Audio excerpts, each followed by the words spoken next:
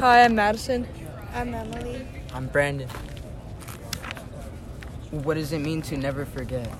I believe never forget means to remember what happened in the past so you won't let the same thing happen again. And that you can honor the people who fell victim to terrible events in the past.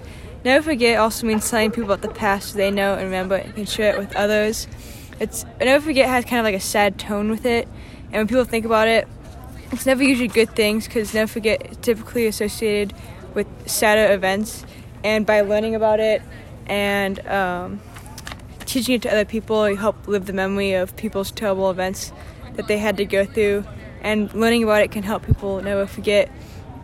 It can help people prevent something that terrible happening again because they'll be able to understand it and see it and stop it before it actually happens.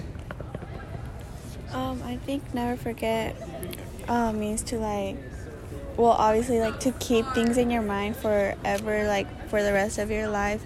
And like Madison said, it has a really sad tone to it and powerful because it's showing or telling someone how bad of an experience you went through and all the difficulties you went through and how hard it was for you, and that's why you're never gonna forget it because it was a never to forget experience, but in a bad way, even though sometimes it could be in a good way, it was really good for you, so it'll be something to never forget. But a lot of times it's also in a bad way. And for example, in the Holocaust, they went through some pretty tough things, and they won't ever forget that because it really affected them and it changed their perspective on a lot of things, and they're never gonna be able to let go of it. I think it means to never forget because it was such a terrible event that happened to him and that what he had to go through. He talked openly, but remember it for most of his lifetime. It will stay in his memory forever until the day that he died.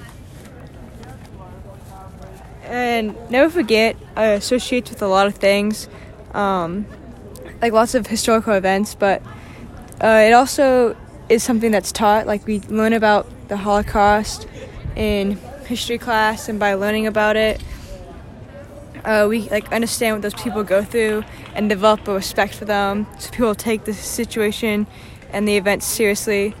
Without it, we don't respect, and people just start forgetting it or making it seem less horrible than what it actually was. And learning about it, if we see something similar happening in the future, all of us remember it because we were taught it, and we could stop it in the earlier stage before something bad happens. If someone saw Hitler do what he was doing closer to the beginning and stood up instead of remaining neutral, it could have been stopped and millions of lives could have been saved. But instead, people chose to stay silent. And we want to never forget to always speak up and not remain quiet. Without it, terrible events could happen again. And we'd just keep happening because we never taught it.